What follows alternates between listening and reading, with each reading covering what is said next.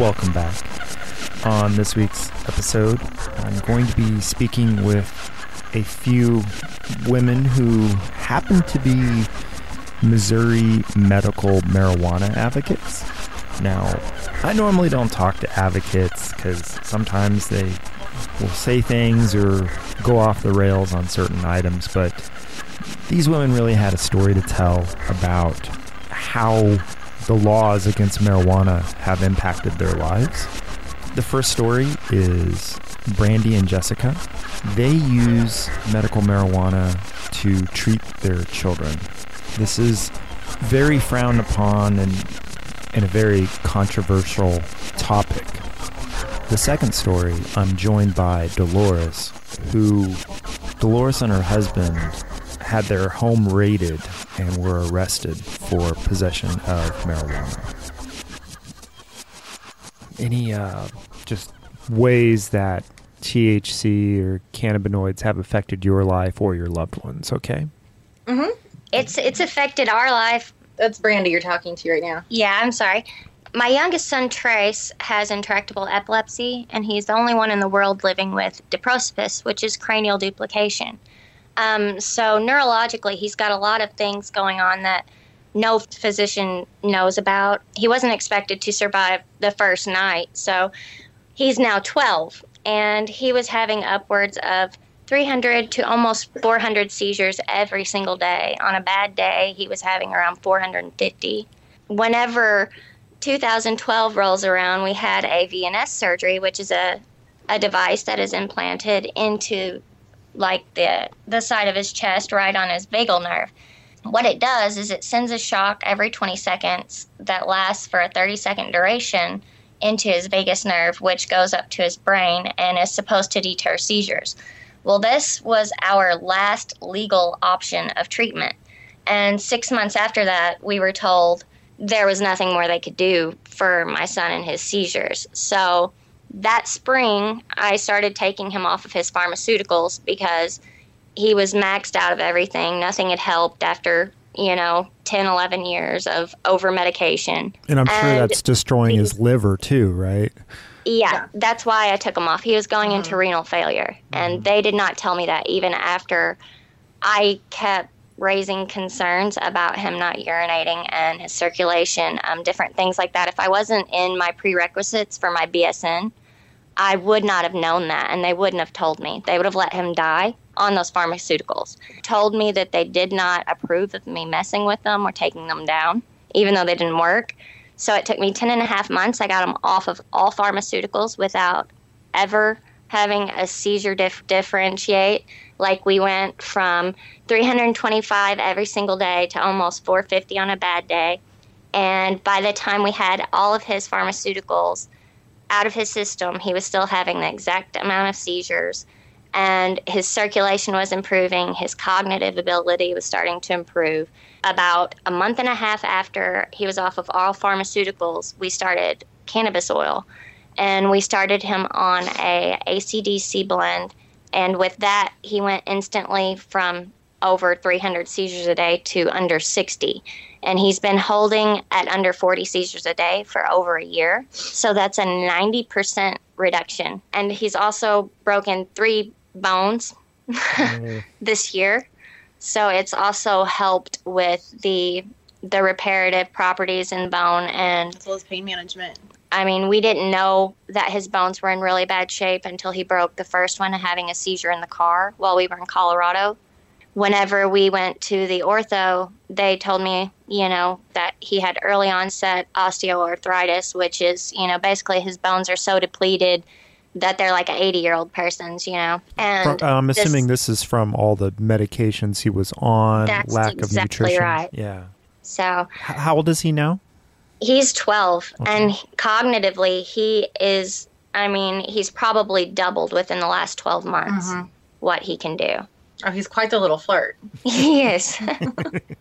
I have a friend that has epilepsy, and she was having seizures, grand mal seizures, and I guess when you have one, you can't drive your car for like up to 6 months or something.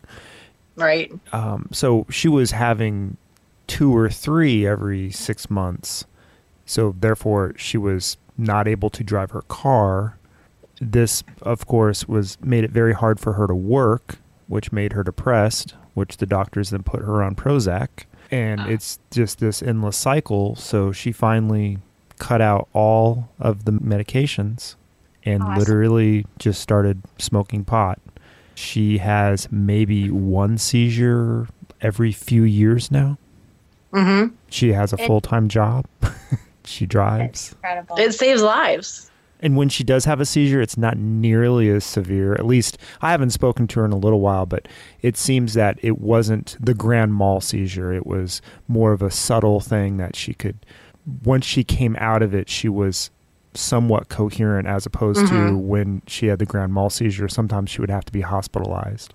Right. And see, with Trace, he's always kind of bounced back pretty quick. But after a large set of seizures like that, I've noticed since giving him the oil, the time it takes for him to recuperate is a lot less. Because like you said, sometimes it would be days he would lay around, and now it's just like maybe 20 minutes and he's ready to go. It's incredible that people don't quite grasp that this happens. I mean, and it's sort of offensive to me sometimes when I hear somebody say, "Oh, well, it's a miracle," and I go, "That's not a miracle. It's a treatment, and it seems to work." It does. But it really does. We've seen it work for so many other families as well, for a variety of conditions. My son doesn't have epilepsy, but he has autism and schizoaffective disorder. So that's, schizophrenia basically. And he last year ended up in the hospital for the entire summer, including his 10th birthday, because of negative reactions to pharmaceutical medications. What was he on, lithium, or do you? Oh, goodness. He was on such a cocktail. I couldn't even tell you going back that far now, because he's still continued. My son is not able to obtain any kind of oil here legally. And so we're not able to see if that would even be an option for him. And so he's still on the medications, and they are having a terrible impact on his body. I have friends that have schizophrenia, and I just see them struggle every day. Some of them, they have good reactions to certain things, but as we know, every drug affects everybody differently. So there's no silver bullet when it comes to a lot of the pharmaceuticals. This one lady I know, she's on like Seroquel and Xanax and lithium, but oddly enough, the only thing that puts her to sleep is a pot brownie or a cookie. Like, that's the only thing that will settle her down. Right. And then you don't have any of the negative side effects either. And these people aren't going to wake up, feeling like the hangover feeling. And as a mom, I really hate it when people say, "Well, aren't you worried about getting your kid high?" And I'm like, what do you think all these pharmaceuticals are doing to them? Our kids are loaded every day. We're trying to get them a little less high. Well, what do you think Adderall and Ritalin is? I mean, well, yeah, and half of those epilepsy medications, Trey would either sleep for 2 days after they upped it, or he wouldn't sleep for 2 days, and his pupils would be so dilated. I don't think I've seen him like that. Anyway, it was huge. They were huge. You couldn't see the color of his eyes, and they would be like that for weeks until he got used to his medication, even though he was still having seizures. I always hear like THC, marijuana will treat, say, the symptoms of chemotherapy, because, when you're on chemo, you get nauseated, you won't eat. And pot, well, what does pot do? It makes you hungry. I mean, that's the running joke, is the munchies. I mean, this is not an anecdotal, get a nice heavy indica. Yeah. Yeah. But it's always funny to me that people will deny that there's no medical use for marijuana, when I'm like, well, there's one right there. It makes you hungry. And the actual pharmaceuticals that are anti-nausea or hunger-inducing, your body has to process that, and some of them are pretty harsh, and their side effects are almost worse than just being nauseated. Well, it's a wonderful neuroprotectant, and even if you go onto many .gov sites, you'll find all that information when you put it in there about cannabis. If you just do a simple Google search and look into the .gov sites, you'll see that, they say on there that it absolutely works as a neuroprotectant. It absolutely is showing signs evidence that it's killing cancer cells. There's so many things that it can do. It's a wonderful anti-inflammatory. And if you use it topically, which a lot of people don't know, when it's not hitting your brain or liver, you're not going to have the same high effects. Let's get this straight. I mean, people say, well, it's a medicine. Well, let's call it what it is. It's a plant. And It's a plant. That's exactly right. They only call it a medicine because they're trying to build a market so that they can have money. Market for profits. You can eat it though, and you can juice it and not have any psychoactive result. Exactly. And still get all the benefits. Right. But the whole point is that, in session or whenever somebody in the law is debating whether or not to use marijuana or cannabis as medicine or its legality, the only thing they seem to throw up is the THC, whenever that's the only thing they have a patent for, and they use it for medicine. A synthetic form of THC. Yeah, Marinol. Yeah. But that's the only thing that they use against us whenever, we as parents are fighting for this for our kids and other people. They're like, oh, well, THC is so dangerous. Well, then how come you guys have been selling it for years? How much of a taboo or how much crap do you get giving this to your son? Do you ever have anyone wince at you and think, oh my God, how could you do that? I've dealt with a lot more than that. So that's kind of water off a duck's back. When you're dealing with children that are very ill, you really have bigger things on your plate than worrying about what other people think or are saying. And most of the time you've heard it all before because by then you've got people that have said something, hurtful about your child because they are different and, because of appearance or behavior. They're our children. That's just it. They're not theirs. They're ours. When they're terminally ill, I just think all bets are off at that point. Why can't you try whatever you want? Because you would think that it would be legal to try to save the life of your child, but it's not in America. And it's not just cannabis as a treatment option, but there's some other medications too, other therapies that are proven pretty effective that they try to not allow access to. But it all really just comes back to money. Do you guys go to Colorado or other states where it's legal and obtain? Well, I spend a large portion of my time in Colorado. I kind of bounce back and forth. Mm-hmm. And then we have Trey's medicine shipped from Colorado because I know who personally grows and manufactures the medicine, and I know how it's processed, which that's the only oil that he's been on, and it's doing really well. And so I don't want to jeopardize that by trying to mix things up and to take him from something that is working and try something that is a little bit, it's just experimental. And not as well made. Yeah.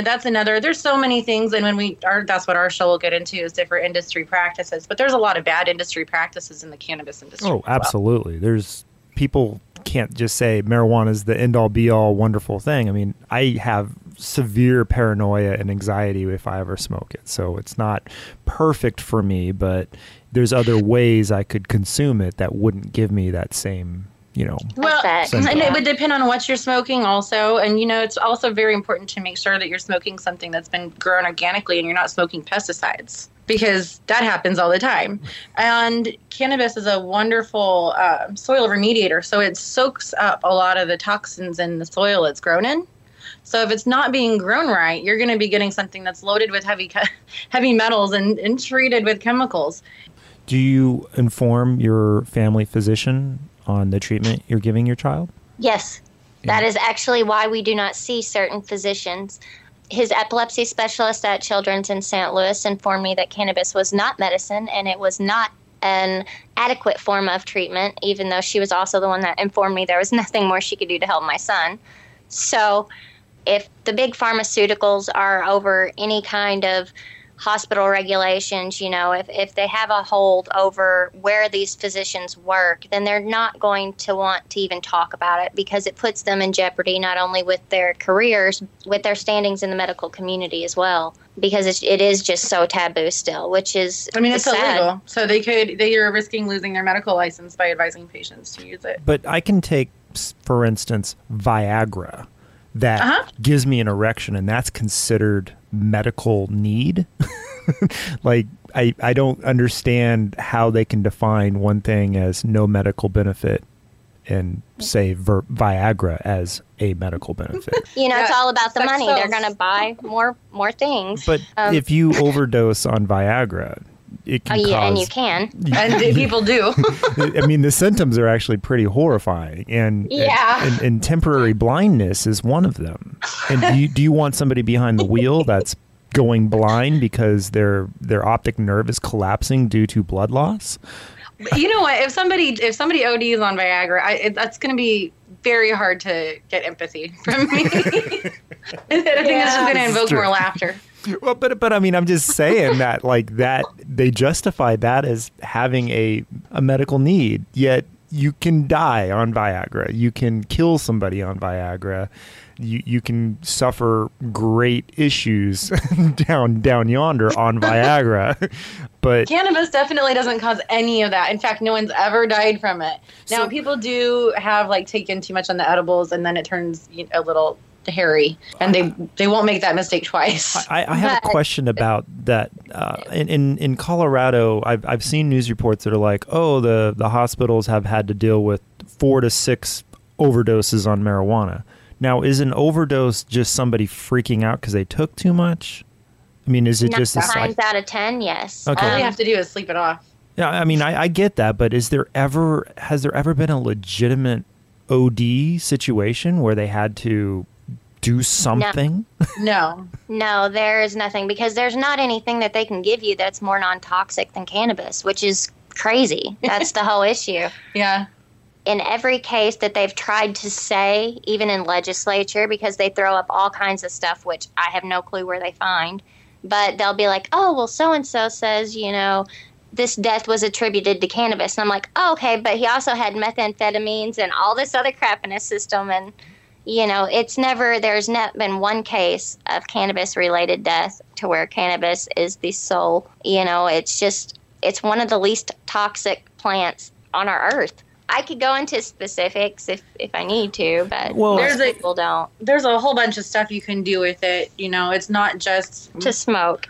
Right. You can. Well, even hemp is illegal in the States and hemp has 0 psychoactive capability. Correct. And it's one of the better industrialized fibers. It's one of the better textiles. Absolutely. It's carbon negative. Yeah, it's the longest, strongest natural fiber. Our rangers use the rope that they drop out of helicopters with is made out of hemp, and our American government has to buy that from China or Canada. Yeah. We import the most hemp products. When you're thinking about that hemp, I believe our Declaration of Independence was even written on hemp paper. So this is part of our country's history. As our first president, I think, was a hemp farmer. Yes. Missouri used to be the #1 exporter of hemp. And Kentucky, I think. Well, and Kentucky, but Missouri hemp sold for $20 more a bushel than Kentucky hemp. So, this is really a part of our country's history. And to just remove it like this has just been absurd.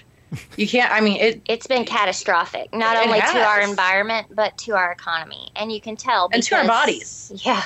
When your son was sick and before you started treating him, how did you contemplate marijuana as the solution? Were you thinking about it the entire time, or was it something you had to come to when all else failed? How did that happen? Well, I found out about it about 12 months before I had no other options. So one of my friends casually mentioned it to me, and I hadn't really researched it, and I just laughed it off because I was like every other parent. I thought I had options. I knew it was illegal. I was like, they test my kid for all kinds of stuff. I can't use that. And then whenever you're a parent and your child dies in your arms, more than once, you don't care what it takes to keep them alive. And whenever you're out of options, you start researching. So that last year, as our options were dwindling, I researched. And he had a surgery 2 years ago yesterday for his VNS. Right before he had that surgery is whenever she told me cannabis was not medicine. And I just wish that I knew what I knew now 5 years ago. He would just be in a better place. All the pharmaceuticals and all of that stuff just wreaked so much havoc on him. I don't know where we would be without cannabis. I can honestly say that because of that, I can breathe and my son can breathe. He isn't having to be resuscitated I was resuscitating about 3 times a day, at least 7 to 6 times a week. And I have only had to resuscitate him with rescue breaths twice since April of last year. Wow. So whenever we came down to, legality, that was never an option.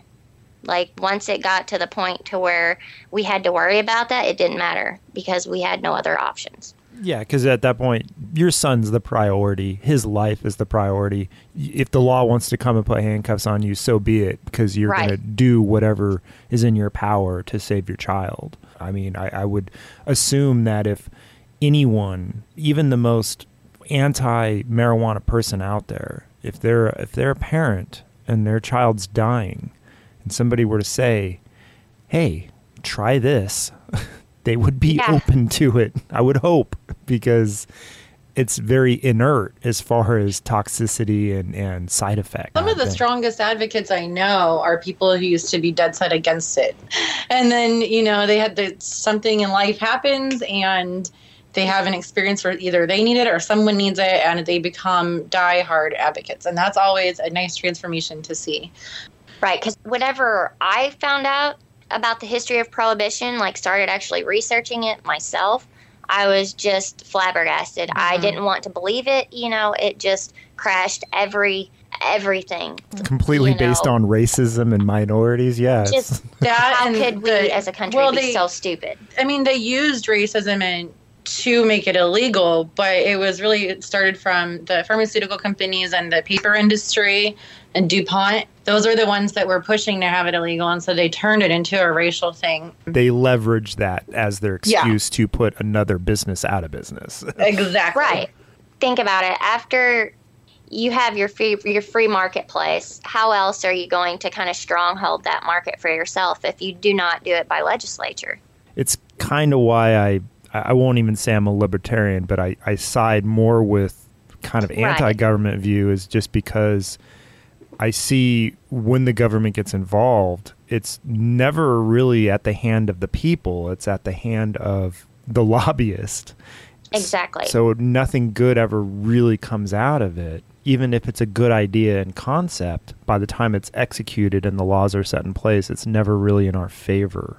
Oh, no. It's always so watered down. And then some of the deals that go on to make even the little things happen just make you turn your stomach. Which is why we're doing what we're doing, Yeah. and decided we were tired of getting taken advantage of by those people. We're fighting for the right reasons and for the right people. Yeah. So what do you think is the best solution? Do you think decriminalization, or do you think... No, there's a big difference. I know when we both sit here like violently shaking our heads, no, you can't see it. Go ahead and define the two. Define it. I'm going to let you take this one, Brandy. Okay, decriminalization is just like the cherry on top of your milkshake. Do you want just the cherry, or do you want your milkshake? It's just nothing. It's not even saying it's legal. It's just saying it's decriminalized. It's just saying, yeah, we could prosecute you, but it's not worth our time. So full legalization. Yes. And A lot of people think that just the federal rescheduling would be great, but while it opens the market up and would give access to a lot more people, it also opens up for a lot of corruption and a lot of mishandlement. There are so many agencies that would have to be in control, that they would make in control. Then they would control who can and cannot sell it. We would be forced to buy whatever they wanted to sell us, pretty much. We wouldn't have a say-so.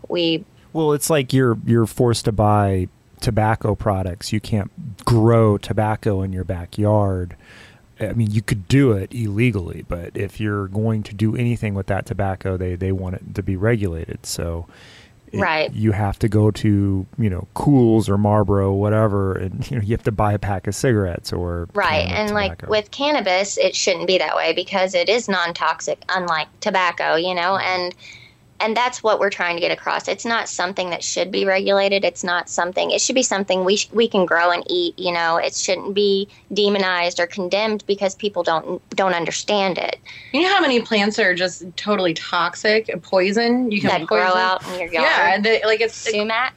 Well, even oleander, and that's totally legal to grow.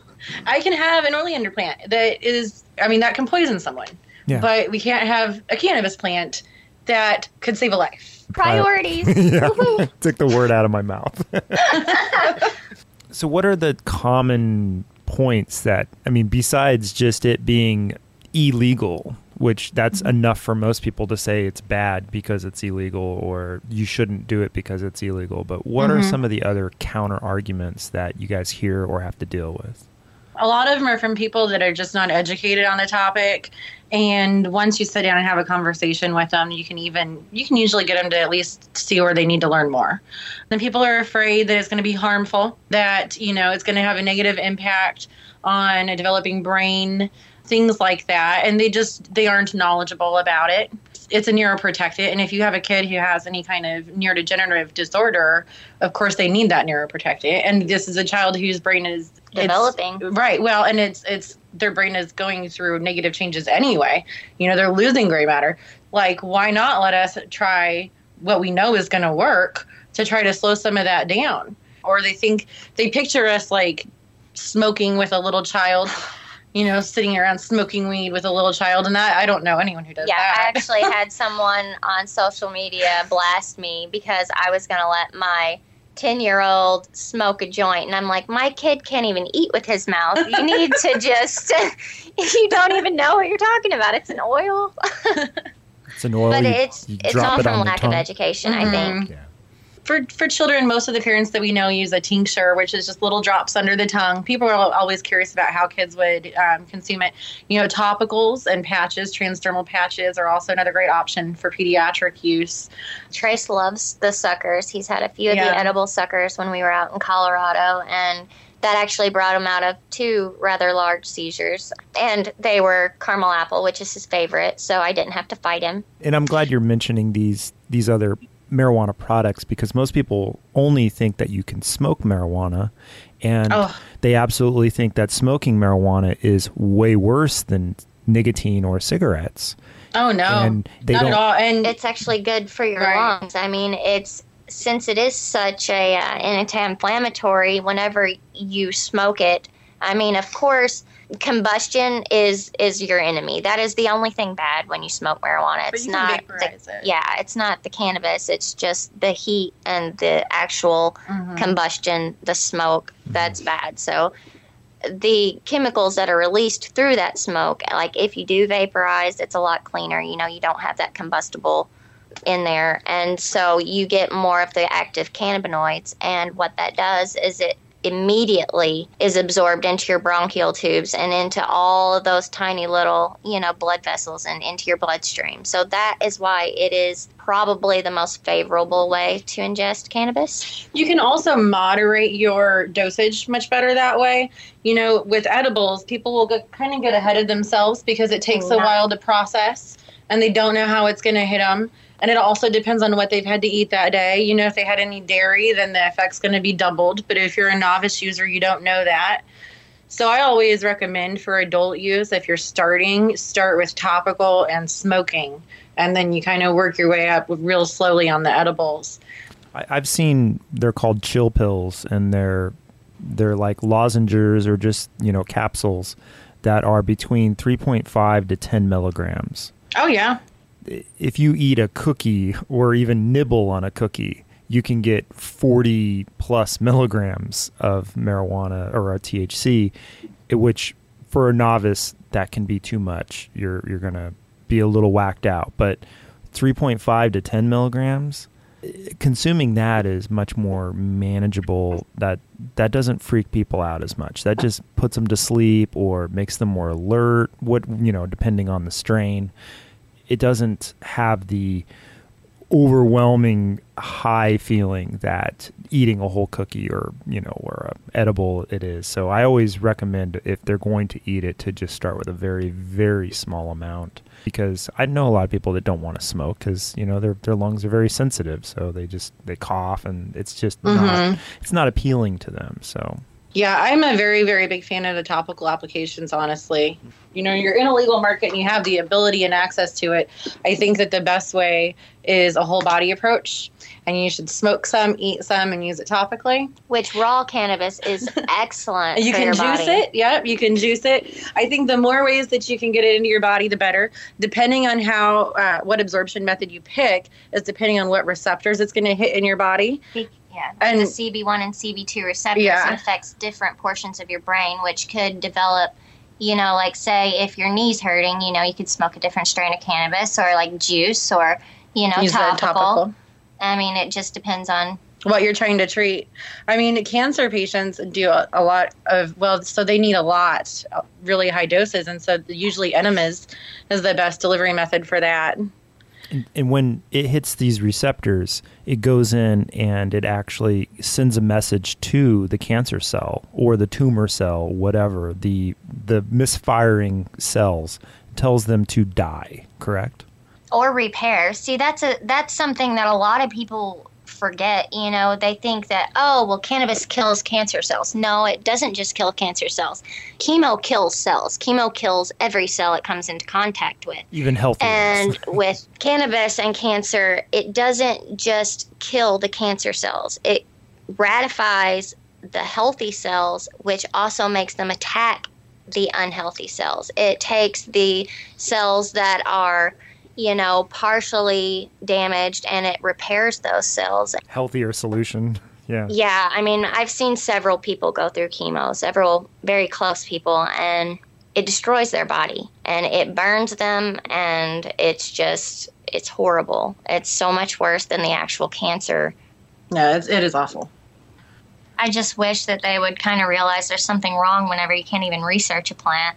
Right. That's kind of a big red flag. Where's Missouri at now? I mean, I know it's still very much illegal here, but are we still one of the stricter, harsher penalty states? Yeah. Where I live, it's extremely bad. I live in a rural area, and there's task force. In our small community, I live in a town of under 2,000. So, there's people getting busted all the time for meth, and they let these people out. And then you see these people that get in trouble or caught up with, little to no weed. They're doing a month or getting put on probation or even more jail time and having to just endure all this for no reason. It's deliberate persecution for no reason. I think if you are caught with just paraphernalia, like a pipe that smells of marijuana, you can be sentenced. Yeah, they can take you to jail and sentence you up to 1 year in prison. It's pretty harsh here. So we do have a medical initiative on the ballot for November, and we have a nice approval rating. So we expect that to pass as long as everybody makes sure that they get out and vote. It's important. Make sure everyone's voter registration is up to date and they are voting yes for medical cannabis. Yes, and it's important because we have several governors that are running. I spent a lot of time in Jefferson City, and so I saw the temperature there. And it's not favorable. This ballot initiative, we gathered way more signatures than we needed to, and this lets the people speak, and it's a constitutional amendment, so they can't really come in and mess it up too much. And it's a great initiative that has it has a condition list, but it's you can go on there and read it, and it's pretty much per doctor discretion. Because when other treatment options aren't working for whatever reason, then the doctor can give this recommendation of cannabis. And it also kind of opens the doctor up to have a little bit of protection, whenever he's talking to his patients about this. They can't come in and, strip him of his license or his credentials just because he's discussing cannabis with the patient. And so that is going to be, I think, a really big turner. It also only has a 4% tax rate, which is going to be, basically unheard of. And it'll all go to a fund for veterans. Wow. I mean, other states, it's between 35 and 60, I think, percent. I don't agree with taxing patients at all. If I have to go pick up a prescription for my child at Walgreens, that mileage and copay can go towards a medical deduction for the year. Yeah. But where's my cannabis tax deduction? It's still his medicine. And why are we taxing it? Because the other ones I can claim and get a deduction. We don't tax medicine like this and patients. I still feel like it's kind of a double standard on that. No, and our insurance right. won't pay for it. No, you're absolutely right, because it's still not being considered legitimized. So I guess if we did what Colorado did, or even I think Washington, where you have recreational and medical, maybe that would be the way, where if you're a medical patient and you have a prescription, therefore you won't pay a tax, but then they can open it up recreational and then tax the hell out of that if they wanted. Right. We're totally fine with that, honestly, but we also would like to see insurance and like Medicaid reimbursement. You know, one thing that a lawyer mom that I work with on autism issues had pointed out to me was that it's ridiculous that Medicaid won't pay for cannabis for our sick children because they're required by federal law to pay for anything deemed medically necessary. Mm-hmm. So it doesn't have to be a prescription, because the argument from insurance companies is, well, doctors don't actually prescribe it. It's a recommendation. So that's how they get away with taxing it and not paying on the insurance. There's the loophole. But Medicaid is federally required to pay for anything deemed medically necessary. So if Brandy's doctor sees this oil for her son as medically necessary, in theory, they should be paying for that. But they do not. It's ridiculous because they were paying, you know, Trace's seizure medicine for 1 month was like $5,000. You know, $5,000 came out of Medicaid's pocket every single month for how many years? And that was perfectly fine because it was killing them and they were making a bunch of money because they get a lot of kickbacks. You know, it's all big pharma. So one thing I guess a lot of people need to know is, so a lot of special needs families, what will happen is the private insurance is billed first, and then Medicaid for disability is billed secondary for the kids. And so that's how that kind of works when you're dealing with children with special needs. And to piggyback off your point about they would spend $5,000 on this medicine, my insurance would pay for chiropractic, but wouldn't pay for massage or other things. And right. Funny enough, I went and saw a chiropractor. He gave me whiplash. I had a very bad experience. But I could be reimbursed through my insurance. But meanwhile, massage or, you know, anything to really loosen my muscles, which was actually what I needed, was not covered. So I had to pay out of pocket. And after a while, I just was like, why am I paying for insurance? Like every time I had a problem, it was never covered. And it just annoyed the shit out of me to the point where I'm like, it would be cheaper to not have it and to just pay out of pocket when I need something, because it doesn't ever cover it. I mean, I know there's new reforms now with, oh, well, they can't deny you for pre-existing condition. Well, but they can deny all the treatments that are options to me. Exactly. So. And see, that's how I got started in advocacy a long time ago with when my son was diagnosed with autism. I'd had the same insurance from preconception. And then when he was diagnosed with autism at 2.5, they said like nothing was covered because it was a pre-existing condition. And I thought it was a joke, like pre-existing to the idea of having a child. I don't understand. I took my wife to the emergency room once because she had like the flu really, really bad, to the point where I thought it was like bird flu or something. Oh, no. And it was the middle of the night. She's like, I can't breathe. She couldn't breathe because her nostrils were all clogged up and her drainage was so bad. But I didn't know. When your wife says she can't breathe, you take her to the hospital. We had to pay for that hospital visit completely out of pocket because they said it was a pre-existing condition. Oh, my goodness. And we fought it and we lost. And so I'm like, okay, that was $2,200 out of my pocket for what? I don't know. But so now they say there's no pre-existing conditions, but I was traveling for my work and I got an eye infection from, I guess the hotel room was just not sanitary. And I had to get these eye drops. And they just straight up said they're not covered. And I said, well, what is covered? They said, well, we can't tell you what's covered.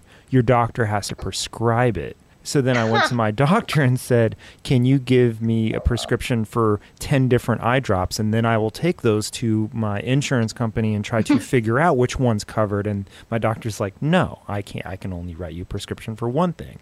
So then I went back to my insurance company and said, will you give me a list of what's covered and what's not? And they said, no, we will only approve or disapprove whatever your doctor prescribes. And at that point, I'm like, I don't. Yeah, I'm pretty sure that's illegal. I think they have to disclose what they will and will not cover, don't they? It should be on the website. Either way, it's sketchy. That's not cool. Their website that's so easy to navigate. Oh, it's terrible to navigate. I mean, at that point, you just give up. It's not worth it. I mean, I can figure out a phone plan faster than I can figure out my health insurance plan. That's true, though. Why does it have to be so complicated? It really doesn't. Well, because, there's all those loopholes because everybody's in the business of making money. Yeah. They're in the business of making money, not in helping people. I really didn't want to make this a whole rant about pharmaceutical and insurance companies, but this is how I've been dealing with. And here's another story.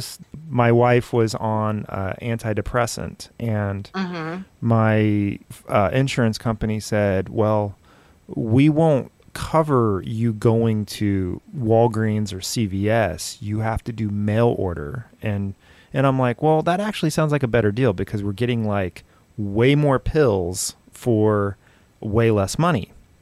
Well, first off, her doctor's like, I'm not going to prescribe you 90 pills. Right. So we had to get the doctor and the insurance company to figure that out. Once he did write her prescription for that, and once we did get this antidepressant mail ordered from Indonesia, let's just say quality control is probably not where it should be. Yeah. My wife went into a severe depression and became suicidal off of this mail-ordered pill that the insurance company would only cover. So we stopped that, and we just go to Costco or whatever and just pay out of pocket now for her antidepressant because literally I feel like the pharmaceutical company tried to kill my wife. and I'm sure that's how you felt about your son's treatment before you found cannabinoids. Yeah, I still feel that way. We don't love the pharmaceutical industry, if you can't tell. Just because of everything that we have been through, it gives us a much broader outlook on things, and it opens your eyes to a lot of things that you don't want to know. I mean, I wish that I didn't know this stuff. I was much more happy. I didn't being worry. Blissfully unaware. Yes, I didn't worry every day about, oh my gosh, who's going to stand up for my son? Who's going to stand up for me? What the crap are these people doing? You know, what kind of shit law are they passing now to take my money or to kill my son or whatever? I literally think about this every day. You know, there's not one day that goes by that I do not think about cannabis legislation.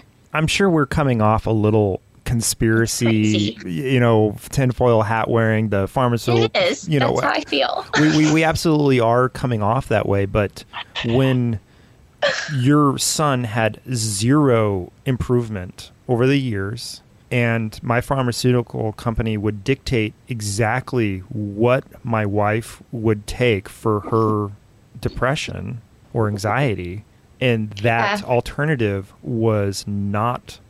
It was not an improvement. It was definitely a downgrade because she went suicidal. Right. You know, when somebody says the pharmaceutical companies are all evil, because it's impacted me personally, I'm like, I don't think you're crazy anymore. I absolutely do not believe in a lot of conspiracies. I don't, I think JFK was murdered by the guy that they said. Right, I'm not. Yeah, neither of us are conspiracy theorists whatsoever. Yeah. It's just, it sucks because we've had such a rude awakening. Yeah. And, we've had these things kind of forced into our face. You know, we were average mothers just trying to make everyday life for our kids. Yeah. And we got taken advantage of, not only by the legal system, by our doctors, by the people that were supposed to protect us. By other advocates. And it hurts. And like I said, we were much happier. Our lives were easier anyway. Even in the shitholes we were in, fighting for our kid's life, because then we didn't know.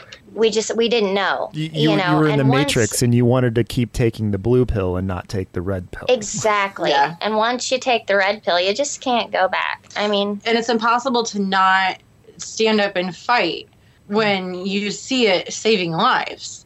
And like I've had two friends in Kansas City this spring lose their little boys, and if those little boys had this is a treatment option thing, who knows? We'll never know. It wouldn't have hurt them. It wouldn't have hurt them. It absolutely wouldn't have caused more harm. The biggest problem is that whenever you try to explain these things to most people, we do come across as, crazy conspiracy theorist, and just explaining prohibition. People don't want to believe that because it's so outlandish. How could that possibly be the truth? How could they pass a law based on just lies and that's why it's changed our views, and that's why it hurt.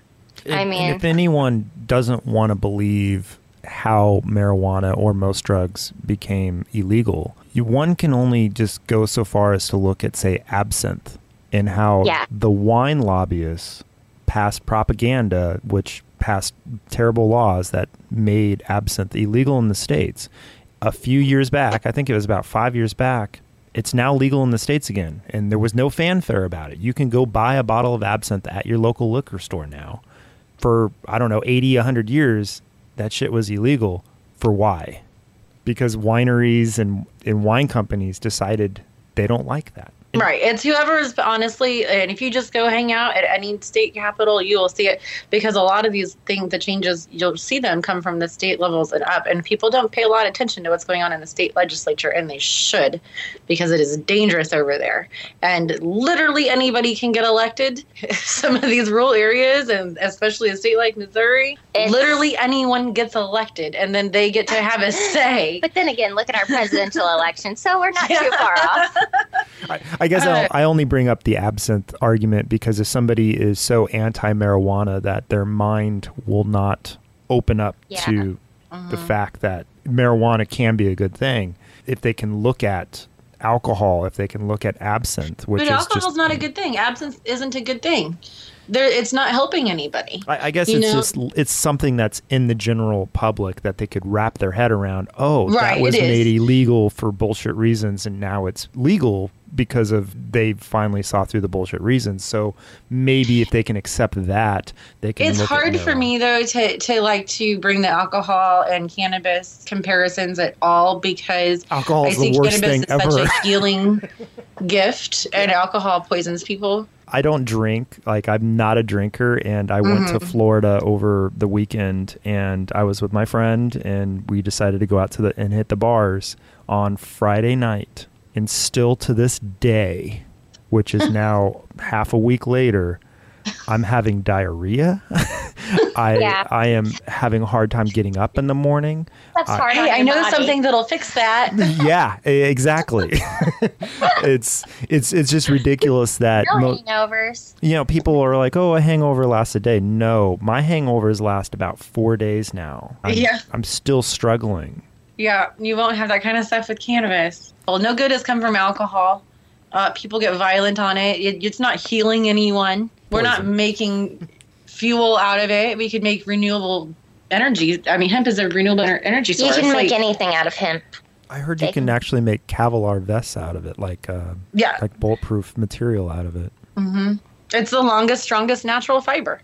And it's sustainable, which is what makes it so dangerous to our carnivore. Biodegradable. Right. Yeah, I wasn't trying to say alcohol's good and marijuana's bad or they're the same. No, alcohol's terrible. And it's totally legal. And so the rescheduling of marijuana, if they reschedule it down to Schedule 2, that's putting it in the same category as methamphetamine. Exactly. Which, they just threw a big stink about edibles and about how it should not be desirable to children. And then they now have these little candy, looks like Jolly Rancher. Gummy bears. Ritalin gummy bears just passed. How well do you think that's going to go over? I'm going to hand those out on Halloween. I always think that's so funny when they say, "Oh, watch out for edibles and your kids' candy." I'm like, are you freaking kidding? Number one, those things are expensive. And it's probably better than the candy. And number two, I don't know a kid, like any special needs kids, that the parents are trying to get the kids to take this. I mean, they don't usually like that cannabis taste. And getting your kids to eat one of these edibles is a feat.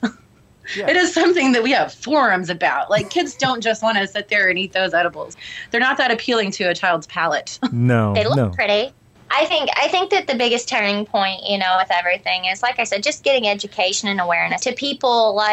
Whenever we were at parades, different things we had, I was there with a few different groups, and we were handing out cannabis education stuff. Whenever we were doing that, most of the people were going to the others, that had on like-minded T-shirts and, young people that were hooping and hollering, and me and a few other people were going to the people that were refusing our brochures, because these are the people you need to reach out to. So you definitely need to talk to more people than just your friends about it. I hope so. Do you have a name for your new podcast yet? Do you have an idea? Yeah, Canna KC is what we're thinking. Okay. Oh yeah, we're also doing the Cannabis Confessionals one too. Well, I've learned a lot during this conversation. I felt like I had some of my ducks in a row and knowledge about marijuana, but you guys have opened me up to a little bit more that I didn't know about. I feel like you were very knowledgeable, and I really appreciated the interview. Thank you. Thank you for listening to this story. People should always have the right to any treatment option they seek out. The marijuana bill that had tens of thousands of signatures is not going to make it on the Missouri ballot for 2016. The current governor and districts decided to invalidate thousands of signatures. The ballot measure came up between 23 to 49 signatures short. Next up is Dolores, and I'm going to have her introduce herself. There we go. I'm ready when you are, darling. Well, first, I want you to introduce yourself and who you are, and then I really want to focus on this raid that happened and all of the outcomes from it. So we can kind of open the door to a new life here. So tell us who you are. Well, my name is Dolores Montgomery Halbin. I'm going to be 61 on September 15th, and I love birthday cards. I'm a former RN. I was a registered nurse for 2.5 decades until my career was ended abruptly one day by the sheriff's deputy being in my driveway. I'm the mother of 3 and a grandmother of 5, and I'm from West Central Missouri. Sheriffs show up in your driveway. I'm assuming that you murdered somebody and buried their bodies and somebody reported this horrible crime. I was hoping. I was really hoping, because I knew they could dig the place up and not find anything but several dogs, cats, and, chickens and peacocks and stuff like that we buried out there over the years.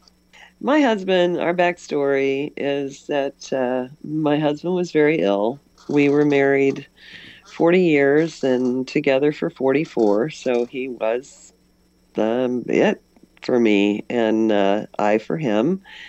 In 2007, he had really bad diabetes and he had a retinal bleed.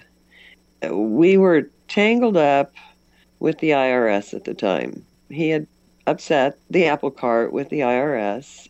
You shouldn't kick the rattlesnake's nest there, but he did, and we were hit with like 4 audits at once. And so he wasn't taking care of himself. We weren't eating.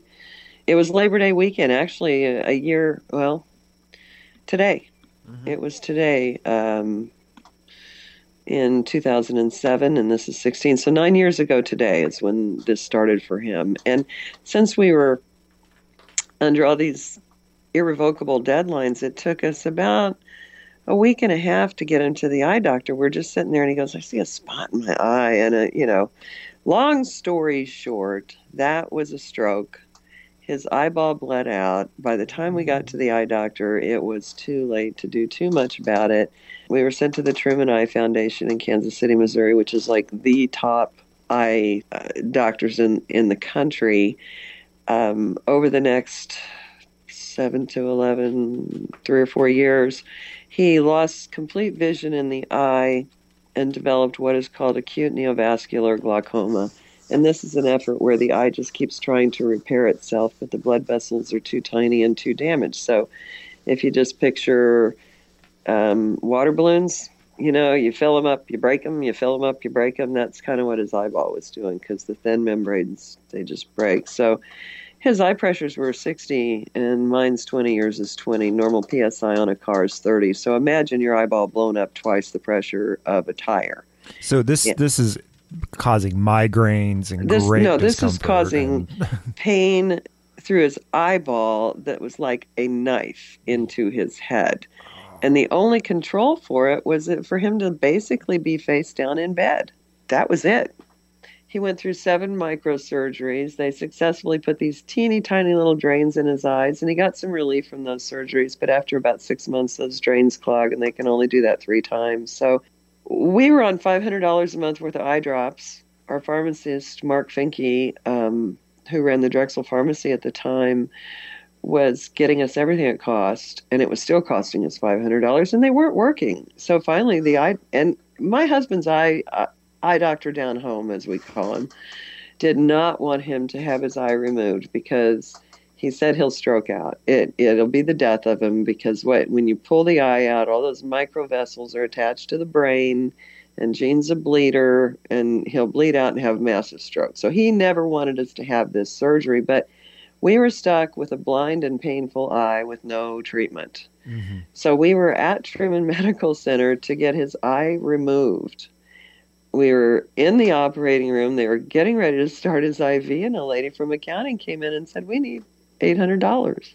And I just kind of laughed. I said, "So do I." But what had happened was with the Affordable Health Care, Obama, whatever you want to call whatever Obama did with health care, as a knee-jerk response to that, the federal government quit giving grants to healthcare organizations. We don't need to give you grants anymore. Everyone's insured. End of story. Mm-hmm. So we had been through the Eye Foundation for 3 years on a grant. We were uninsured. We paid a $25 copay for everything, including eye surgery. The grant got cut, and they didn't really have a choice. That was a 10% down payment on the cost of the surgery, which was going to have to be paid out of pocket. And we ended up leaving, and they basically kicked us out.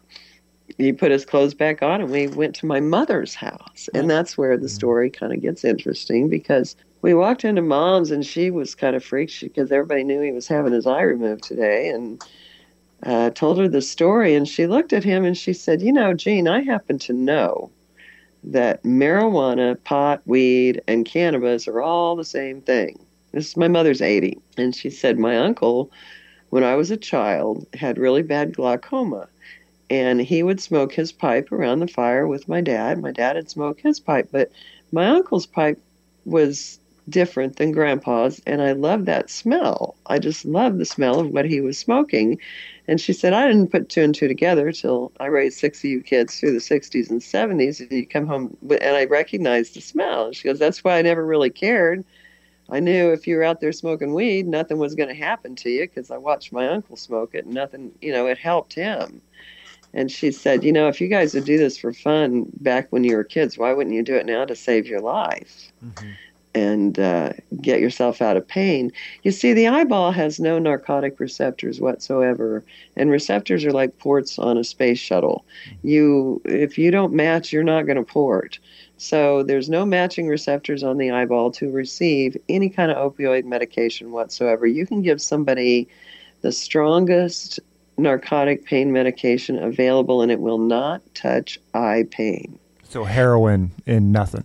Nothing will touch eye pain except cannabis. The eyeball is loaded with endocannabinoid receptors. So literally every part of the cannabis plant will attach to the eyeball. That's why it is the only treatment for glaucoma that is effective that we have, period. And I'm an RN. Well, I hope I'm still an RN. I filed my appeal. Well, I'm a nurse. I have a bachelor's degree. They can't take that away. So anyway, my husband tried it, and it was, and I got to finish my mom's story. Mom says, "That stuff's not still illegal, is it?" And I said, "Yeah, Mom, it's still pretty illegal." I love her. I miss her. She died a year later. It's that innocent, naive. Surely, that couldn't possibly still be going on, because we were fighting back in the 70s for legality, and I'm sure she just assumed that we'd already won that battle and moved on to something else. But he tried it; it was instant relief, and I don't mean like 10 minutes later. I mean second or third hit off a joint, and he's like, "Oh my God, it's gone. The eye pain is gone." And when you're in constant pain, And the relief on him. And see, our daughter was getting ready to get married, and he was worried about being able to walk her down the aisle. I mean, he was going to do it, but he was going to be miserable. There was one eye drop we could use. It's an atropine drop, and that's a cardiac med. and he could only use it twice a day because it can cause cardiac arrest and sudden death. So his alternative to walk, the only way that he could walk his daughter down the aisle up to that point was by using the atropine, which risks sudden cardiac arrest so that he can stand up long enough, to get her down the aisle.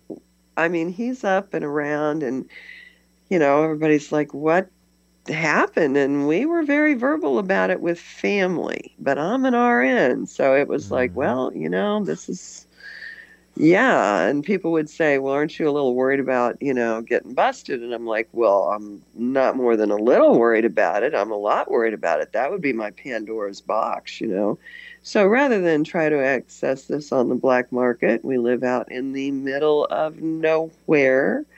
He started a small grow in the basement. And it was a small grow. They made it out like the bust of the century in Bates County, Missouri. But they always do. They, it was a big deal, and it was great. They lined all his plants up. He had 3 mature plants. So they line them all up so they're all about 4 inches shorter than the next, and then they line up all of his little clones. And with those little clones are all of my boxcar willy tomatoes, all my pepper plants that I'd started upstairs, under the lights. And then the tragedy this is just really a sad, sad story. They also walked out with his firearm collection, and we were in a gun club. Well, hold on. Well, how did they find out? How did they arrive? If you don't mind taking a step back. We have a family member that suffers from bipolar schizoaffective disorder that has been off of medication since 2011. I don't know if you're familiar with that particular mental illness, but these are the people that hear voices in their heads. Yeah. So to them, this is very real. And my partner, Jessica, that is the diagnosis. Well, her son is autistic schizoaffective disorder. And he's 10 years old. And these voices, I spent a weekend with him down at our farm trying to get him in the creek and play with him like a normal kid, But the voices kept telling him to hurt the other children. So in 2011, these voices in this particular family member turned, whereas I was the person that everybody would call and say, hey, you need to go help this person get back on their meds, those voices turned on me in 2011. And so I'd been under attack for several years by this person, and I never thought that, they would take it this far. So an anonymous tip or this call? Yeah, it was anonymous, but it wasn't anonymous. This person, bragged a little bit about it after the fact, so there wasn't any big secret. Crazy people, divorces, custody battles. They take your children. They use these laws. People can use these laws against each other really, really easily and blackmail you.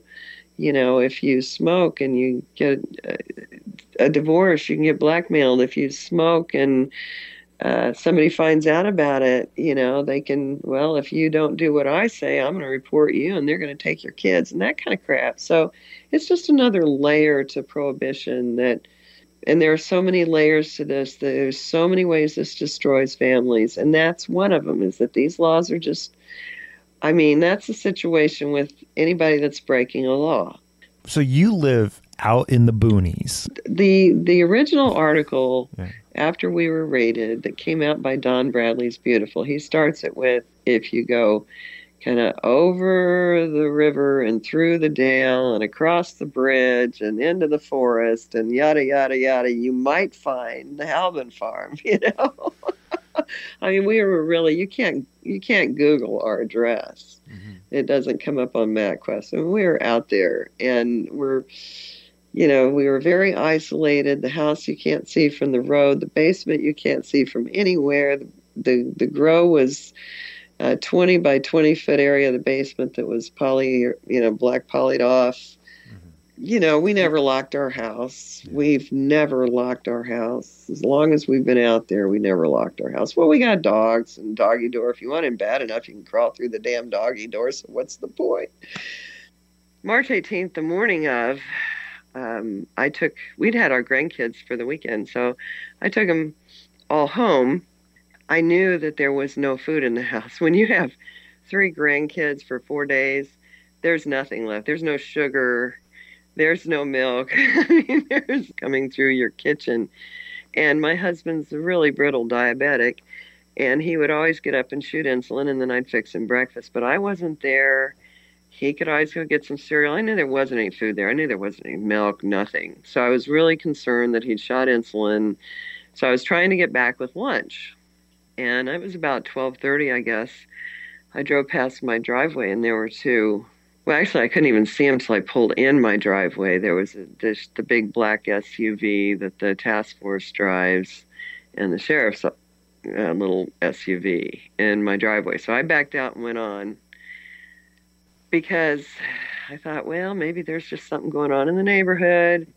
Texted my neighbor. She wasn't home, but her daughter was homesick that day. So I texted her, and I said, hey, I know you're home from school. Would you look out the window and tell me if there's still police cars in my driveway? And she goes, yeah, there's a whole bunch of them.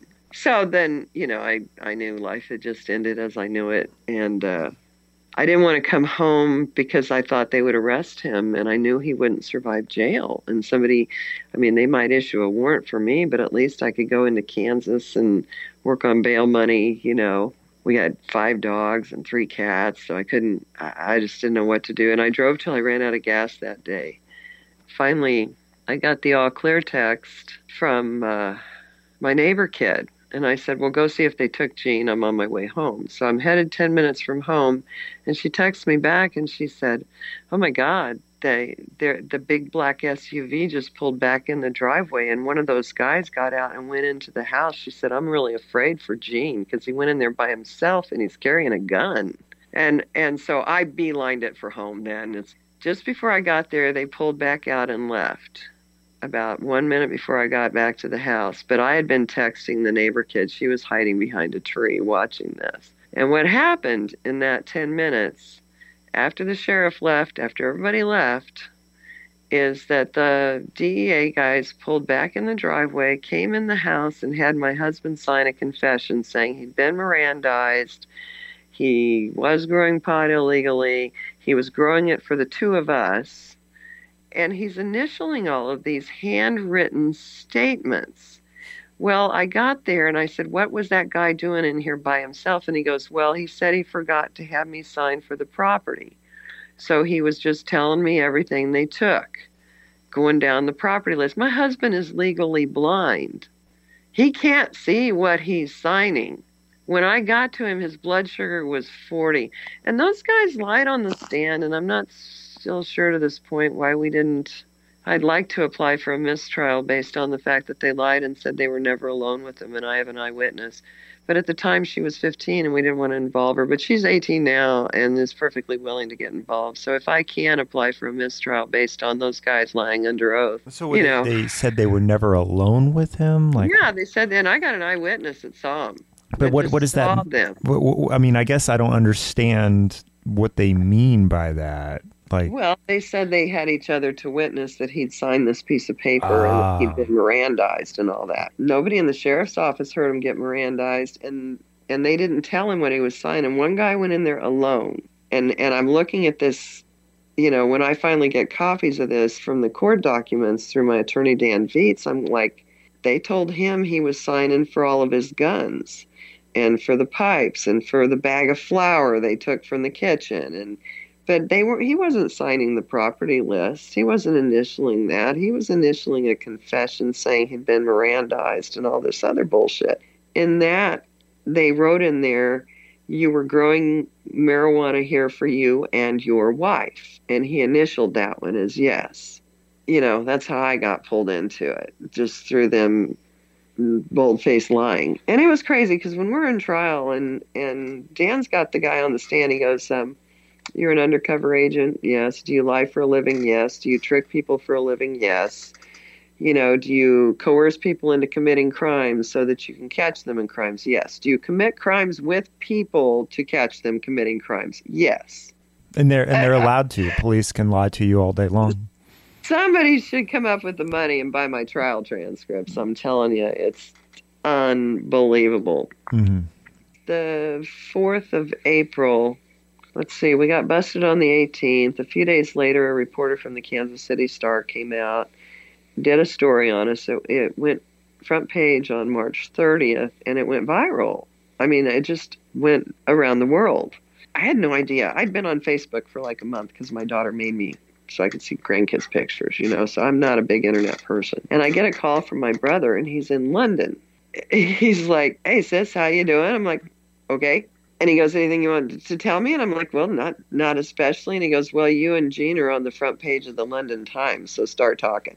So our case got a lot of attention. They made the Bates County Sheriff's Office look like, well, we were not insulting at all to the sheriff in the article. Jean kept saying they were very nice. They were very polite, It still made them look like flaming assholes that they were. And they told him they were going to send him a summons, that they weren't going to arrest him. They weren't going to issue a warrant. Well, a week from on the 4th of April, which was a Thursday morning, they came out and arrested us both on a $25,000 bond each. Handcuffed us, took us to jail. Because you were such dangers to society, right? Yeah, we were such a threat. We owned property. He was 60, I was 58, and they took us both to jail. By arresting us Thursday morning with that high bond, it guaranteed us a week in jail. Now, my husband had a toe wound. For diabetics, those are deadly. And it wouldn't heal, so he had gone in a few weeks before that and had stents put in his legs, and his toe was healing up beautifully. But on stents, you have to stay on blood thinners for 6 months or they clot off. That week he was in jail. He didn't get any meds. He didn't get insulin. The guards were Googling how much insulin they thought he should have.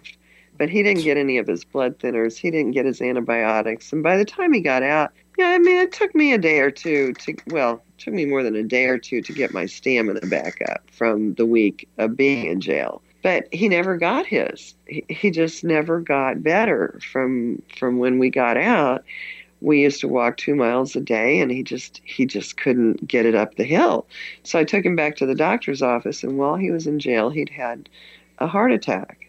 Diabetics don't feel chest pain when they have heart attacks. They're called silent MIs because the nerves are damaged and they just don't feel them. But he had had a heart attack while he was in jail, and that's why he couldn't get up and down the hill. And he would have had to have had a pacemaker had he lived. But the toe infection blew up. It went septic. They took that toe off, spread to the next toe, took the next toe off. So within a year, he couldn't walk. He couldn't walk anymore. When he couldn't walk and all this bed rest, he developed these gigantic bone spurs on his spine that would just put him in horrific pain. They were inoperable because they were pointed at his aorta. They blocked the blood flow off to the lower half of his body, so none of the toe wounds would heal, and he ended up with like a quarter of a foot left. And it blocked it off to his brain. So the last 6 months he was alive, he was very confused. Didn't know anybody but me and his sister. Yeah, we got fired from a lot of doctors. And he threw the hospice nurse out one day because he didn't know who she were. We almost got fired from hospice. It's pretty bad. Mm-hmm. But he was, and that's so sad. So he lost his ability to walk and he lost his brain. And I think he willed himself dead at that point. I mean, when you can't walk anymore and you can't, you don't know where you are, he was conscious enough to know that his life was over. He wasn't going to live like that. And he died Thanksgiving night, about 5 after 12. This is all pretty much from the week you spent in jail. His health just deteriorated. And losing his cannabis medicine. That was controlling blood pressure. That was controlling a lot of other ailments besides his glaucoma that I didn't even realize. But the stress of the whole situation, I mean, if they would have just sent us the summons, he wouldn't have started losing toes. Mm-hmm. Sitting here watching my husband die, his temperature is 105. They can't get it down. He's septic. As a nurse, I don't think he's going to make it through the next hour. And I lost my job that day. I mean, the next morning after we got busted, I called my boss, and I was up for the job, my dream job at the hospital in cardiac care. And I told her what happened, and I said, can I keep my job? And she said, no, small town, I can't, it just can't happen. So I've never been fired from a job, and I was talking to my daughter, and she said, Mom, call her back and see if you can resign. So I called her back. I said, well, can I resign? She goes, oh, absolutely. And yeah, I had to resign. So no paychecks are coming in now, So yeah, it just kind of went downhill from there, and it never got any better. He died, and we were in the middle of a lot of remodeling projects on our house when this all happened, and he built the house for me. I mean, he built it himself. He was just a beautiful carpenter, but the house is like torn apart and the bathroom's torn out, and he's dead, and I'm sitting with this mortgage I can't pay and this unfinished house, and ended up, my kids came out and on the weekends and helped me get it, up to the point that we could list it at least, and it's been on the market the first 6 months, I guess. We had a really good chance of selling it, and this is where I start getting really pissed off. This is where my story changes once again. I've worked for 2 years on the Missouri ballot petition. I've put in blood, sweat, and tears on this. Like Jessica, just every breathing moment. I haven't got a dime for any of my advocacy work. I just won't stop, And when the Missouri ballot got bungled, when the DEA doubled down on us in July, saying they're not going to reschedule. And then the last straw, and Jess and I were together when this happened. I see the Facebook page about Shirley and Charles III Eckert from Alberton, Georgia. He is a disabled Vietnam veteran. They were Gene and I's age.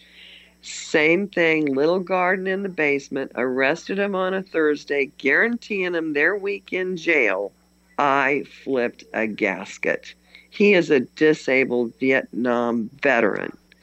And I said, Jess, I've already done the DOJ once and was denied based on, the state and the county did that. Then we didn't have anything to do with that from the federal. We're not responsible. Well, the hell you're not. If you fix the problem, the states can fix the problem. It's like Truman said, the buck stops here with the president. And as long as Washington continues to carry on the Class 1 classification, which makes it federally illegal to have this substance under any circumstance, do any research on it, sell it in any way, shape, or form, give it away, look at it, breathe about it, it is against federal law. So what we have here is now 26 states, District of Columbia, where it's legally illegal, and then the rest of us, where it's illegally illegal. That's treason. When the federal government refuses to enforce federal law, that's treason. Then we found out about the patent, that the federal government has had this patented since 1998, patent number 6603057. We've all memorized it. And if you Google and look at that, it's like every single use for medical marijuana, dosages, how it can be distributed, it's all there. The government bought the patent, and what are they, just waiting for the highest bidder? It's interesting that they say there's no medical use, yet they have a patent. They have the patent. Listing it out. So here we have two things the federal government is doing. They have patented medical marijuana, and they've been sitting on that for nearly a decade. In 1976, they started the Compassionate Glaucoma Program, where on their little pot farm down there in Mississippi, they grew pot for glaucoma patients, and they sent the little tins with 300 pre-rolled joints out to people with glaucoma. And all you had to do was send in your doctor's note saying you had glaucoma and you could get it. So there's one person left alive that's getting the LV, and I met her at Patients Out of Time. She's the only one left that's still getting those tins, but she is still getting them. When the Reagans canceled the program in the 80s, they legally couldn't stop giving it to the people that they had signed up. So they just said, okay, we'll keep giving it to everybody on the list, but we're not going to give it to anybody else. And through attrition, we're just going to wait till you die. Yeah. Right. So Alice, Randall O'Leary, her husband was the first recipient. I think his name was Robert. I'll have to double check that. You might want to Google her. Anyway, I met her. We became really good friends. And it was 10 years ago that her husband passed away. And up until he passed away, he was still getting those marijuana cigarettes from the government. So we have two programs set up by the federal government, or two actions by them, that prove that this is a bold-faced lie. One is they're giving it out for glaucoma patients and locking up glaucoma patients. And two is they've had this patent and they've been sitting on the truth. It's that weird dual personality or that hypocrisy of the government where they will say this is bad, but then turn around and grow it, hand it out to patients. How do you reconcile that? I mean, you can't reconcile that. We are going to war on the federal government, period. Here's the interesting thing about suing the federal government. And if you Google how to sue the federal government, this form DOJ 95 pops up. And it's damages, death caused by the United States government. And it's a 2-page form that, you can flip through and do in 20 minutes in e-file. Or you can do like I did and send it in with your 8x10 glossies with pictures and arrows on the back and a paragraph for each one, which is what I did the first time. Jess and I both set up event pages, and we just did a blitz of everybody we knew that we could think of, and we have no idea how many forms got filed over Labor Day because there's no way to track who's suing the federal government. Each one of those cases is treated like you went down to the federal courthouse and paid your $60 and filed a lawsuit. Mm-hmm. They are all treated like individual lawsuits. They all have to be assigned an attorney and a case number and investigated, and then they have to get back with you by registered mail. We asked everybody to use 420 in the amount, any amount of 420. And I used 420,000. 420 million, 420,000, $4.20. That's not the issue. The issue is you get 420 in there so they know we're all connected. They've taken it too far, and now they're going to pay. The Sheriff's Department helicopters buzz the farm where Jess and I are hanging out these days, where I'm living, and she comes to Escape, and we work a lot from there. They buzzed the farm the other day, down so low in a grid that I could see the guys, and then they buzzed the farm next to me and the farm next to them. Well, I put this out on Facebook, and somebody posted a picture of the Berry County and the Vernon County marijuana eradication force. And they have their own helicopters, and they have their own uniforms, and they've got their own little cool patches on their shoulders that's got a cannabis plant with the Ghostbusters circle around it. I'm like, oh my God, what a job. How much tax-paying dollars? No shit. And you think these guys are going to give up that job? They get to buzz around in a helicopter, find pot, go down, pull it up, keep it. So they confiscated a lot of property from you when they raided you. Oh, yeah, I had to. I finally got my husband's gun collection back, but not till after he had passed away. At my trial, I got a last-minute offer from the prosecuting attorney because my trial was Christmas week. And Dan Viets and I had talked about, rather than risk people in the county, even though I had a lot of support, you just never know what a jury's going to do. And I was looking at 5 to 15 years. So he decided, he had bounced around. Judge Journey was a pretty liberal judge, just having a judge trial. And then that Friday before Christmas, before my trial was set to start on the 22nd, Hugh Jenkins, the prosecuting attorney, knew that he was not going to gain any favors in the community by pulling them in, the 3 days before Christmas to a trial for me. So that could have backfired him. They could have found me not guilty just because they're pissed off at him. But still charging a 60-year-old woman. Yeah. Yeah. I mean, we probably could have got it on a jury trial, but he called the Friday before and said he would drop it to misdemeanor possession under 35 grams if I would agree to a judge trial. And that took the felony and the 5 to 15 off the table. So we took it because we were kind of thinking of that anyway. So I got a judge trial that week, the 2 days before Christmas. I didn't get the verdict till the 15th of January. Sentencing wasn't until March 21st, first day of spring. So I had already told Dan I did not want an SIS. I didn't want any kind of probation, that I would agree to time served, period. That's it. The judge was willing to offer me a 2-year SIS, suspended imposition of sentence, where 2 years from now my misdemeanor pot charge drops off my record. But if at any point in time I get in trouble between now and then for anything else, then, I can go to jail for a year. I said, no, I'll pass on that. So I got sentenced to 1 day in jail, time served, because I spent 7.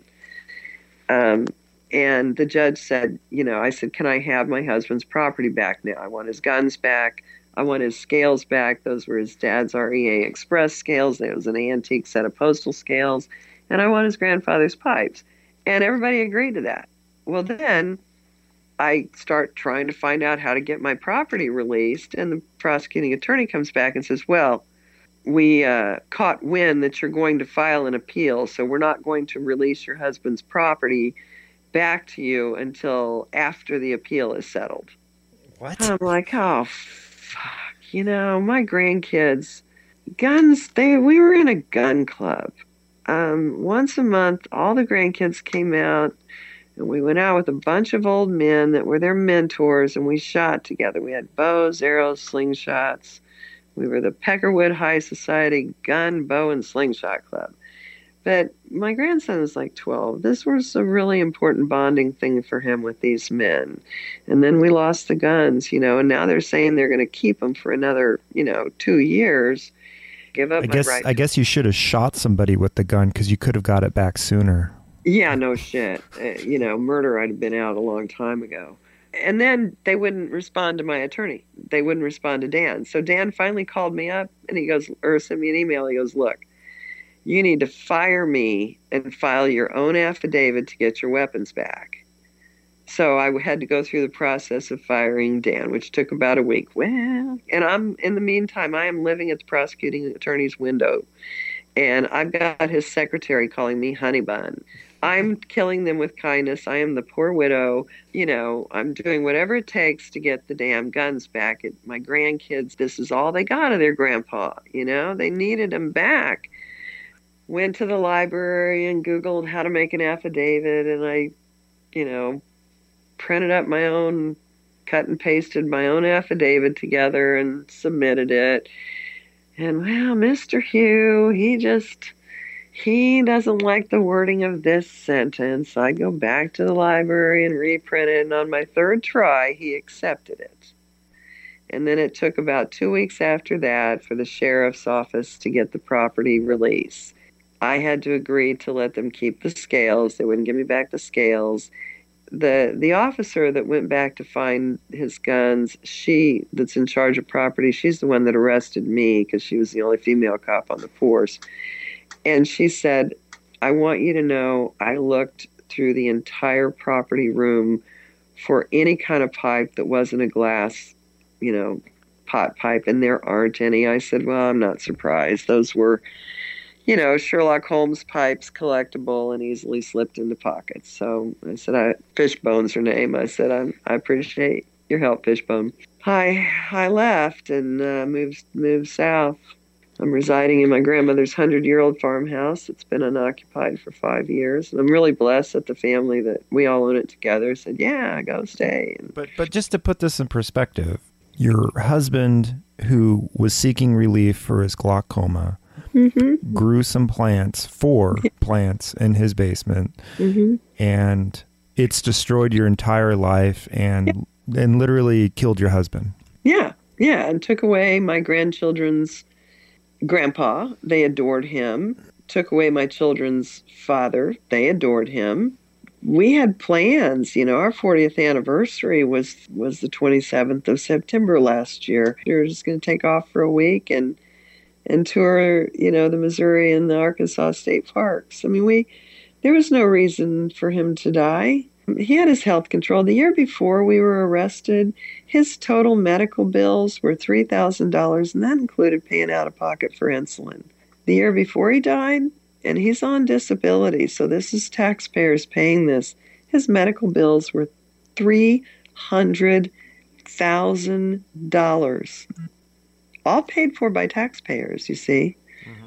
I mean, for real, the next person that says, why don't you just move to a legal state? I'm liable just to punch. I mean, don't say that to me. That's like telling people that live in Syria, just move. just leave. You know, it's like, well, and they don't have any choice because they have no home left. Yeah, I was a cardiac care nurse during my career, and that taught me to go to the heart of the matter. And the heart of the matter is the federal government keeping this illegally legal. Exactly. Money or no money, we're going to continue. But yeah, get as many people as you can between now and when you air it, just to say, hey, click on this form. It takes you 20 minutes. And it doesn't matter what state you live in. No, it's all 50 states. But, you know, we want the language the same, medical abuse and neglect of veterans, children, the elderly. We want the patent number in there, and we want the amount to be some sort of 420, and that's it. Yeah. It's that simple. It's great to talk to you. Okay. Thank you so much again. When it comes to negative or adverse effects that marijuana has on the human body, those things just do not compare to any prescription drug out there, much less heroin, cocaine, or other Schedule I or even Schedule II drugs. The going joke about marijuana is the worst side effect of marijuana is jail time, because nothing it does to your body or to you is as bad as what the law can do.